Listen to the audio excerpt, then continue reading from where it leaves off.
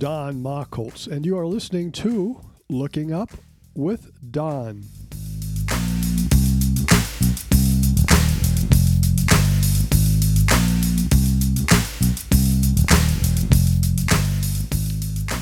This is the Looking Up with Don podcast, episode number 99 for the week of November 24th, 2021. The related website for this podcast is donmachholz.com. That is spelled DONMACHHOLZ.com. 2 H's. What's up in the sky this week? As our week begins on Wednesday, November 24th, the moon is about 75% full and in the morning sky. It rises about 3 hours after sunset, giving us some dark sky in the evenings. By next Tuesday, November 30th, the moon will be only 20% full, a thin crescent, allowing us to get good views of objects in the morning sky, too. The lunar eclipse last week went off as expected, and those with clear skies saw an awesome eclipse. The next lunar eclipse is next May. That is May 15th and 16th, Sunday, Monday, in 2022. North and South America is favored, and for many of us, it will occur during the evening hours, not early in the morning, and it will be a total lunar eclipse. More about that then. We have a total solar eclipse coming up on Saturday, December 4th. This will be visible from Antarctica, with the area of Antarctica closest to South America having the actual total phase. The rest of Antarctica and parts of South Africa will see a partial solar eclipse. This Antarctica solar eclipse on December 4th, if you intend to see it, you should be heading out the door about now. We still have Venus, Saturn, and Jupiter, along with Uranus and Neptune in our evening sky. This is a good week for observing major planets. And believe it or not, the planet changing the most is the planet Venus, as it moves closer to us and eventually between us and the Sun. It is presently more than 35 arcseconds in size and growing. The phase is changing too, and soon you'll see a slender crescent. Now is about your last chance to see if you can see a shadow cast by the planet Venus. Will you be able to see the International Space Station this week, which for our purposes begins Wednesday, November 24th through Tuesday, November 30th? It depends upon where you are located. This week we have 4 zones. All you need to know is your latitude. North of 63 degrees north, no International Space Station this week. You guys almost never get to see it. The second zone that will not see it this coming week is from 15 degrees south to 35 degrees north. So for much of the southern United States, Mexico, Central America, India, North Africa, not this week. Of the final 2 zones, one will see it in their evening sky and one in their morning sky. You want to guess who gets what? Time's up. From 35 to 63 degrees north this week, the ISS will be in your evening sky. All areas will see it for the whole week. And from 55 to 15 degrees south, this is in the southern hemisphere, it will be in your morning sky. The north part of this zone, up near minus 15 to about minus 30 degrees, it will be in your morning sky for the first part of the week only. South of 35 degrees south, you will see it during the last part of the week. In a narrow zone between minus 30 and minus 35 degrees, the ISS will be in your morning sky for the whole week. To determine where it will be visible to you, go to the website heavens-above.com, enter your location, then click on ISS. To prepare for Comet Leonard in mid-December, start now looking for a site with a low horizon due east.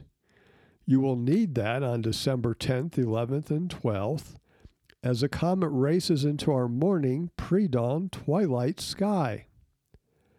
Those in the northern hemisphere are favored for these views, and that will be until about December 17th. Then the declination of the comet headed south matches the declination of the sun, and from then on, December 17th, the southern hemisphere is favored with a better view. On December 12th, the comet passes north of the sun, entering our evening sky. That evening, December 12th, the comet will be in your western sky after sunset, just north of the equator and headed south. Those with a low horizon due west will see the comet on the 12th, and the further north you live, the better your chances. 2 days later, the comet may surge in brightness as it gets more between us and the sun. This is causing something known as forward scattering. This is when it will be in the evening sky, low in the sky, not far from M16. In the following days, the comet climbs higher in the sky. This upward trend slows, and the comet then, as seen from mid-northern latitudes, gets lower in the sky each evening. Those living in the mid-northern latitudes will have their last good view of the comet during the first week of January, when it will be in the southwestern sky during evening twilight. On the evening of December 2nd, 3rd, that's not this week, but next week, Comet Leonard passes just north of the globular cluster M3 in the morning sky. By then, the moon will be finally out of the sky, and this will be a good photo opportunity as they will each be about the same brightness. The eastern hemisphere of the Earth is favored for this because, as seen from the western hemisphere, the comet will be just above M3 on December 2nd and just below M3 on December 3rd. The comets visible this week are plotted on Podcast 99 Maps 1 and 2, this week's maps. 2 additional maps have more detail on 3 of the brightest comets visible this week. Podcast 99 Map 3 is for Comet Leonard, magnitude 8 and brightening. It is in the morning sky. Podcast 99 Map 4 shows 2 more comets, both now about magnitude 9.5 to 10, so they are visible in small telescopes.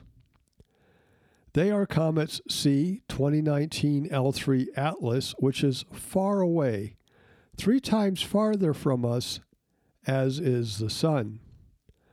Also on this map is Comet 67P Churyumov-Gerasimenko, which is only about 45 million miles away from us, half the distance to the Sun.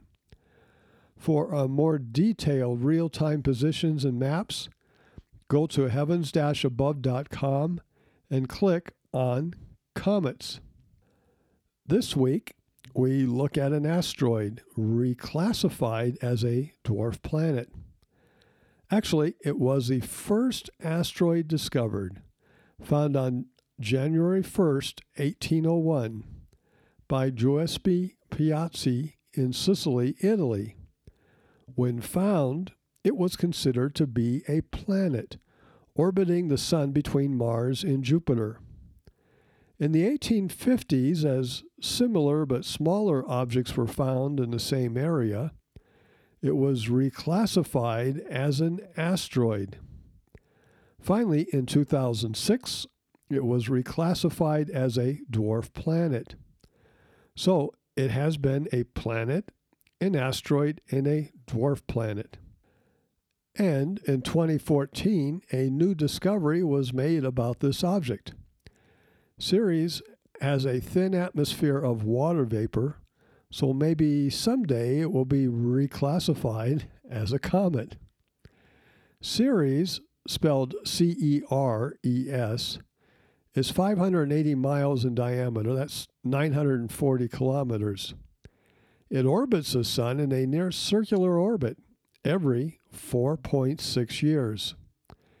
In 2015, the spacecraft Dawn visited Ceres and provided high-resolution photos. Every 15 months or so, the Earth gets between the Sun and Ceres and it comes to opposition. At opposition, which occurs November 27th, we are closest to it as we get all year. It rises when the sun sets and sets when the sun rises, and it is up all night.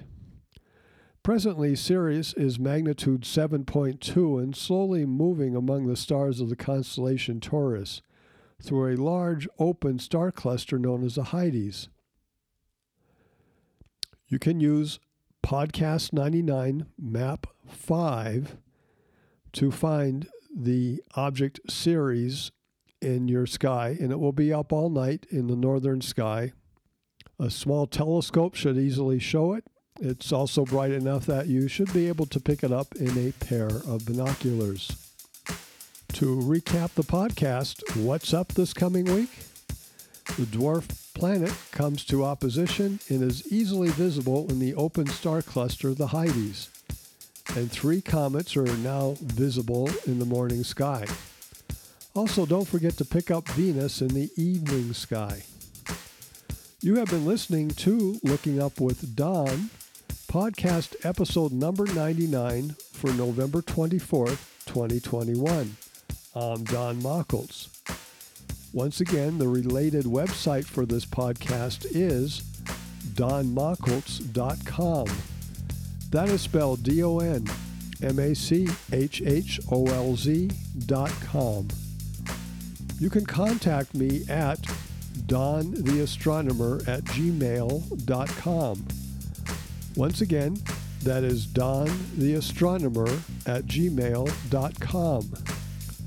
God willing and pod willing, I'll be back next week for another episode of Looking Up with Don. We will discuss what's up in the sky. We'll continue tracking Comet Leonard through the morning sky as it heads towards the sun. And I'll be making an announcement about a book I have for sale, if you'd like to buy one of my books. All that and more.